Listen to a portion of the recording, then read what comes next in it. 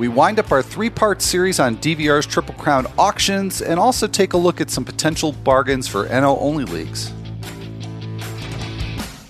Like death and taxes, Dodger's gonna Dodger. I have not had 3 cold brews yet. It works great in a fantasy league. I'm just glad I am not at the dentist. Fantasy Baseball in 15 on The Athletic.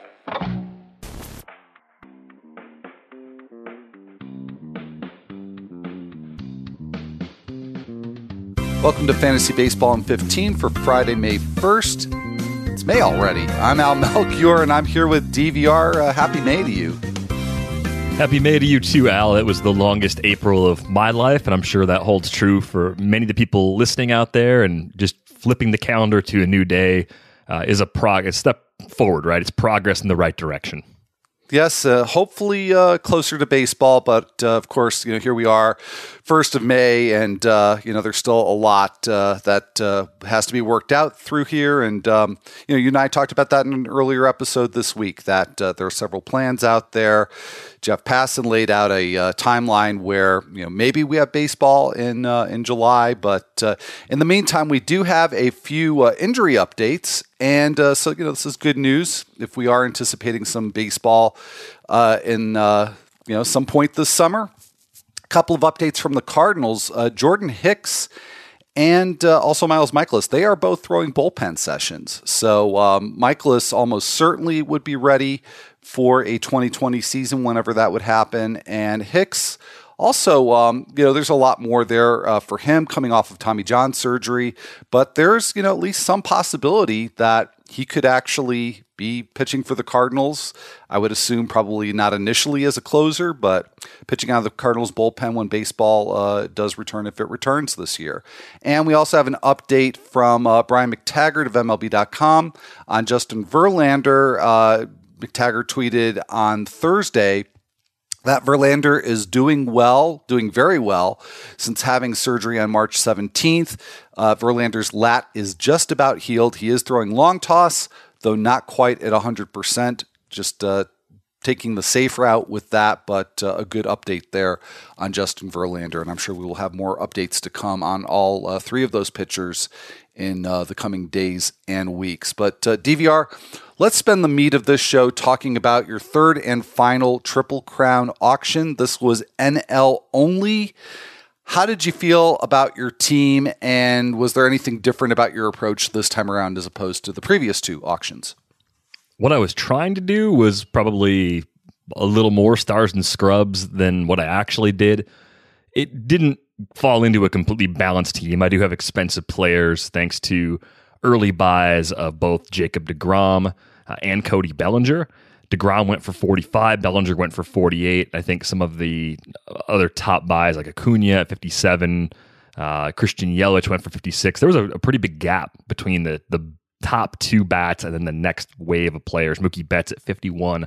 So I felt like I got good relative value early, and I thought there'd be one more expensive player in the core, and it just didn't happen. The room, compared to last week in the AL auction, was a lot more aggressive throughout the first, I would say, probably 5 rounds of bidding. So the top 75 players that came up were all going for numbers kind of at or above their projected value, whereas last week in the AL, they were often going below their projected value. So there actually were endgame bargains to behold, but I was really worried for a while that there wasn't going to be enough playing time for me to spend my money on, and I had a run probably about 2 hours in where I ended up with a bunch of $16 to $20 players, AJ Pollock, David Peralta, Andrew McCutchen, even Corey Seager at 25. He was a little more of a core play, but I didn't think I'd be quite as invested in that group, but that's just the way things kind of played out as people kept overpaying for $20 players. Yeah, well, and I want to focus on that group. I thought that was an interesting part of your team construction there.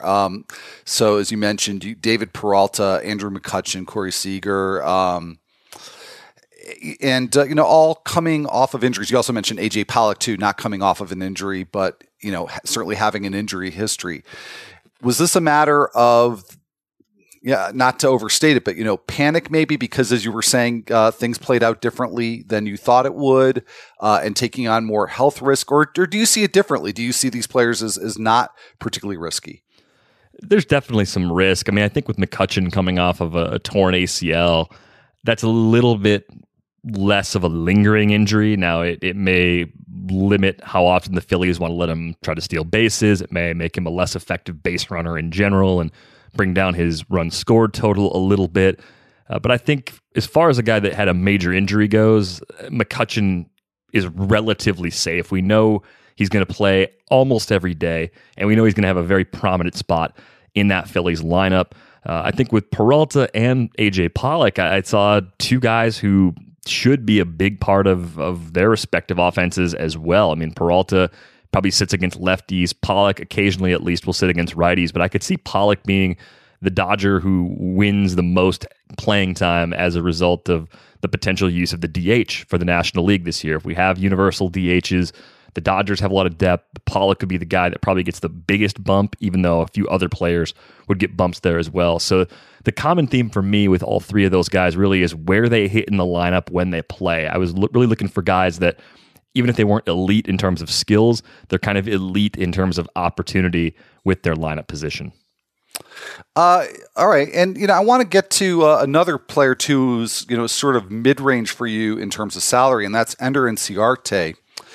And this reminds me of something I actually saw on Twitter on Thursday, where you tweeted out the link to Rates and Barrels, and it looks like, and I apologize, I haven't listened to the episode, but it sounds like you and Eno talked about the possibility of players and maybe pitchers in particular having more of a chance for playing time. So first of all, did I read into that correctly? Yeah, so what we started talking about is the idea that in a shortened season in which there might be significantly reduced or possibly no minor league games other than complex ball or just something that looks very different, teams might be more willing to push pitching prospects into the big leagues than they ordinarily would be. And the reasoning behind that is, we could use Edward Cabrera as an example on the Marlins. He's an important part of their future. They want him to get a set number of competitive innings this year. Whether or not the Marlins win this season probably doesn't matter that much to them anyway, but the long-term development of a future ace is a top priority. You could apply the same principles to Sixto Sanchez in that organization as well. And if teams are going to try and spread innings around a little more evenly, or if they have a taxi squad where they can bring minor league pitchers in and out of the roster a little bit, it really could be creative usage for guys like that. And even if they're not necessarily in the starting rotation all season, they could be multi-inning relievers. We might see more bullpen games than ever before. So I think I've just started to open up my mind to the possibility that even non-contending teams might take the development of young pitching and prioritize that above service time, because the future will matter for all of those teams and for those players. All right. Well, I promise we are going to weave our way back to Christian Page here, and Ender Inciarte in a moment. But so the linkage for me is that on Thursday's show, Michael Beller and I took the exact opposite tack. We talked about Cody Stavenhagen's piece about the Tigers and how there's a scenario where maybe none of those really high-end pitching prospects pitch in the majors in 2020.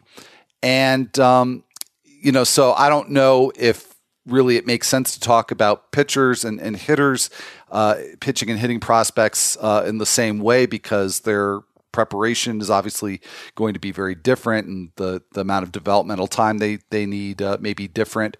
But I just wonder if there's an argument for thinking that Inciarte, who you got for $12, and that could wind up maybe really paying off for you, because if we take the opposite tack of what you were just talking about, what you discussed with Dino, and that if teams are going to be loath to add to the service time of prospects, if they're going to be loath to let them take their development in the major leagues, especially a contending team like the Braves, maybe that creates a much bigger role for somebody like Inciarte in 2020. Yeah, and I think the other thing to consider with Ender Inciarte is that if you're trying to put together the best defensive outfield for the Braves, not using Pesce or Drew Waters or any of the prospects, Ender Inciarte is in that top three. He's playing center field. Ronald Acuna is flanking him in right, and Marcell Ozuna is flanking him in left. And I think a defender like Inciarte can help offset some of the range issues that a player like Ozuna brings to the table. And aside from that, you look at this lineup, I mean, there's still a chance that Inciarte could find his way to a prominent spot. It seems like they like Acuna in the leadoff role, but when he's healthy, Inciarte gets on base at a high clip. He's generally been a good base stealer throughout his big league career. 7 for 8 last year in just 65 games. I think the 28 for 42 was a little bit of an anomaly from him in 2018, but this is a player who has a better floor than people are probably giving him credit for. I think there's a lot of stock being put into the low average from last year. 246 was the lowest batting average we've ever seen from Ender Inciarte as a big league player. So just a guy that I think makes sense as a cheap steals play, because even if he's not a regular in the lineup, he should play 3, maybe 4 times a week and often get into games as a defensive replacement and have a chance to be a cheap source of speed for deeper leagues. Yeah, no, absolutely. Top performers in business and sports often attribute their success to their morning routine, whether it's waking up early, setting their goals for the day, exercise, or meditation. But not everyone has the time to do it all. With Hydrant, you can jumpstart your mornings. Hydrant creates flavored electrolyte packets you mix directly into your water to make hydrating your body easy and delicious. Each rapid hydration mix has the 4 essential electrolytes your body needs. Sodium, potassium, magnesium, and zinc help you hydrate quickly and stay hydrated all day. And Hydrant is backed by research. The formula was developed by Oxford scientists to provide perfectly balanced, efficient hydration. There are no synthetic colors or artificial sweeteners. The formula is vegan, and you can choose between 3 different flavors or a variety pack.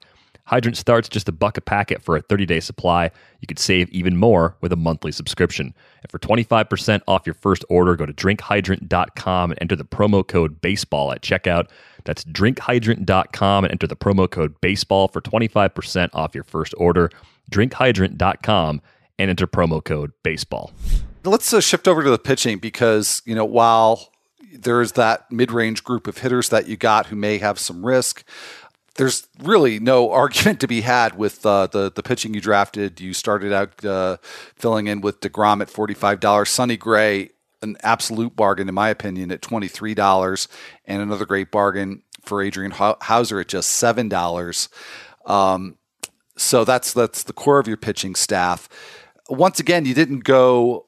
And remind me, DVR, was it the mixed league where you didn't go for a closer or somebody who projects to be a closer? It was one of your previous auctions. Yeah, it was the mixed league 2 weeks ago. I did get Chapman in the AL, so I didn't punt saves in all 3 leagues, but I was really trying not to overpay for saves. I had a plan going in, and it was just foiled. The bids didn't really fall my way, so I decided probably about an hour in to spend a little bit more on my second starter. I decided to pay 20 plus for one more starter after getting DeGrom, whereas if I had been able to get one of the top closers, I probably wouldn't have spent quite that much on my second pitcher. All right. So, you went for a bunch of potential closers in waiting, including going into that Cardinals bullpen, which we talked about just a little bit earlier with Jordan Hicks. Maybe getting in the saves mix this year. It's really hard to say at this point, obviously, but you got Ryan Helsley for $3. You also got Robert Stevenson for $1 and a couple of relievers in the reserve rounds. Rowan Wick, which I love that as a reserve round pick, and Andrew Miller. But you spent $3 on Ryan Helsley. I may be the low guy in the world on him because he seems to get some interest in a lot of drafts and auctions. And I get that he throws hard. Maybe it's a Jordan Hicks situation again, where Hicks is first time around the major leagues, with that really hard sinker, but not a lot of swings and misses. And then last year, the strikeouts came. I mean, is it just that kind of upside play with Helsley? Because really neither his fastball nor his slider, was a great swing and miss pitch last season. Yeah, it's just throwing a dart into a bullpen that I think I just don't have a good read on. I think Giovanni Gallegos sort of gets priced as he's almost like a certain closer. I'm not sure there's any certainty with regard to those chances being there from day one, or at least being there consistently throughout the season. The Cardinals could go the way of the Rays if they really want to. They've got an interesting and deep bullpen. They could mix and match. They could have 3 or 4 different guys get 5 to 8 saves this year, and that wouldn't surprise me at all. It would drive us all crazy from a fantasy perspective, but they'd be justified to do it. So I took the cheap shot on Helsley really late, mostly just because he throws hard. And if we do get a consistent swing and miss breaking pitch from him, I mean, that could unlock a lot of interesting possibilities for him. But even at $3, he might be the kind of guy that actually gets cut from this roster at some point pretty early in the season, depending on what my needs are on my pitching staff. You've got some choices there. I mean, you get some, a quantity of really good bullpen arms, and you just, need one or two to break out for you. So, the odds seem pretty good there. But let's take a look at some of the other teams and some of the other players that went in this auction. And I thought catcher was really interesting, and particularly a cluster of 3 catchers who, if you look at projected value, I just went with ATC projections. As I've said before on some previous episodes, I generally like those.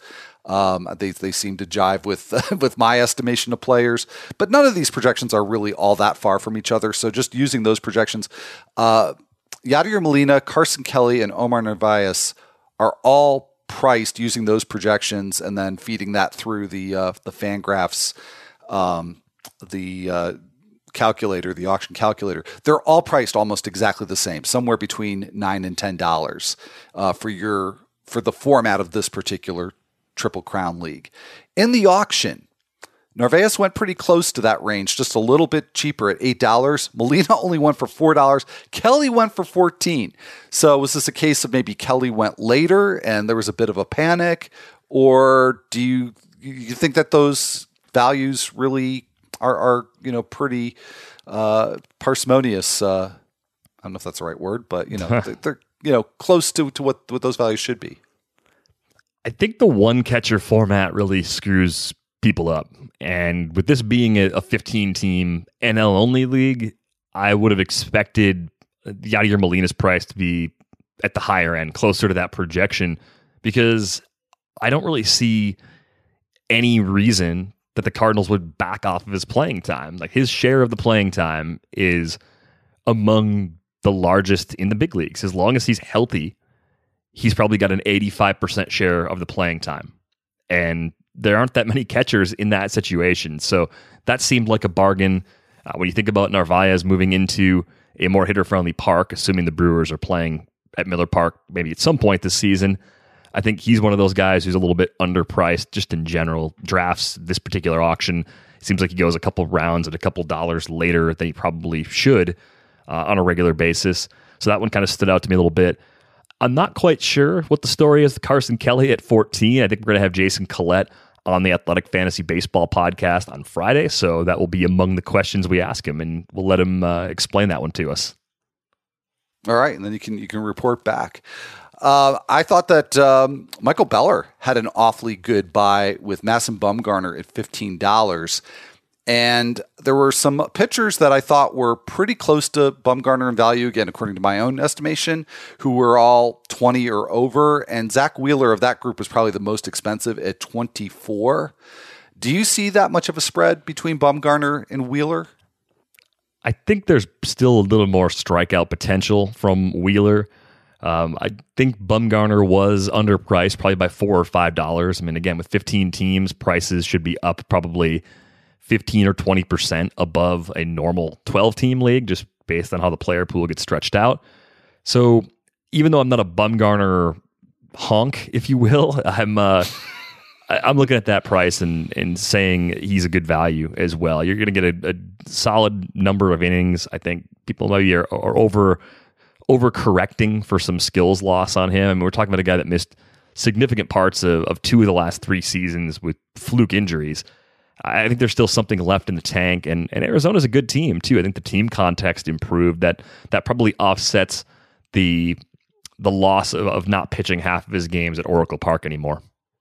Yeah, no, I mean, there's definitely I would expect an increase in ERA and in the home run rate, but maybe the same for Wheeler going from Citi Field to Citizens Bank Park. I mean, that's a huge downgrade in park factor for Wheeler as well, even though he's very, very good at limiting hard contact on airborne balls. So maybe it won't play out as badly for him as it would for some other pitchers. So any other buys that really impressed you? I was just happy to get Sean Newcomb in the reserve rounds. That was a surprise. I mean, I think there's still room for growth there. If you said he's going to match maybe like Steven Matz in production this year, I wouldn't push back on that. And Matz was a $9 pitcher, so to get a guy like that in the reserve rounds felt like a great late bargain. Yeah, no, I thought that was fantastic. One of the better picks in the reserve rounds. A lot of good players in the reserve rounds, I thought.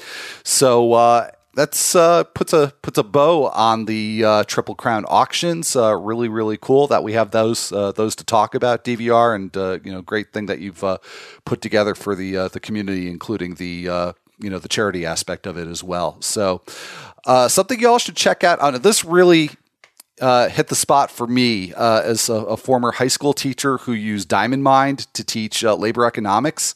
A piece in Market Watch about a dad who used Stratomatic to teach his son writing skills. So, and the title is self-explanatory.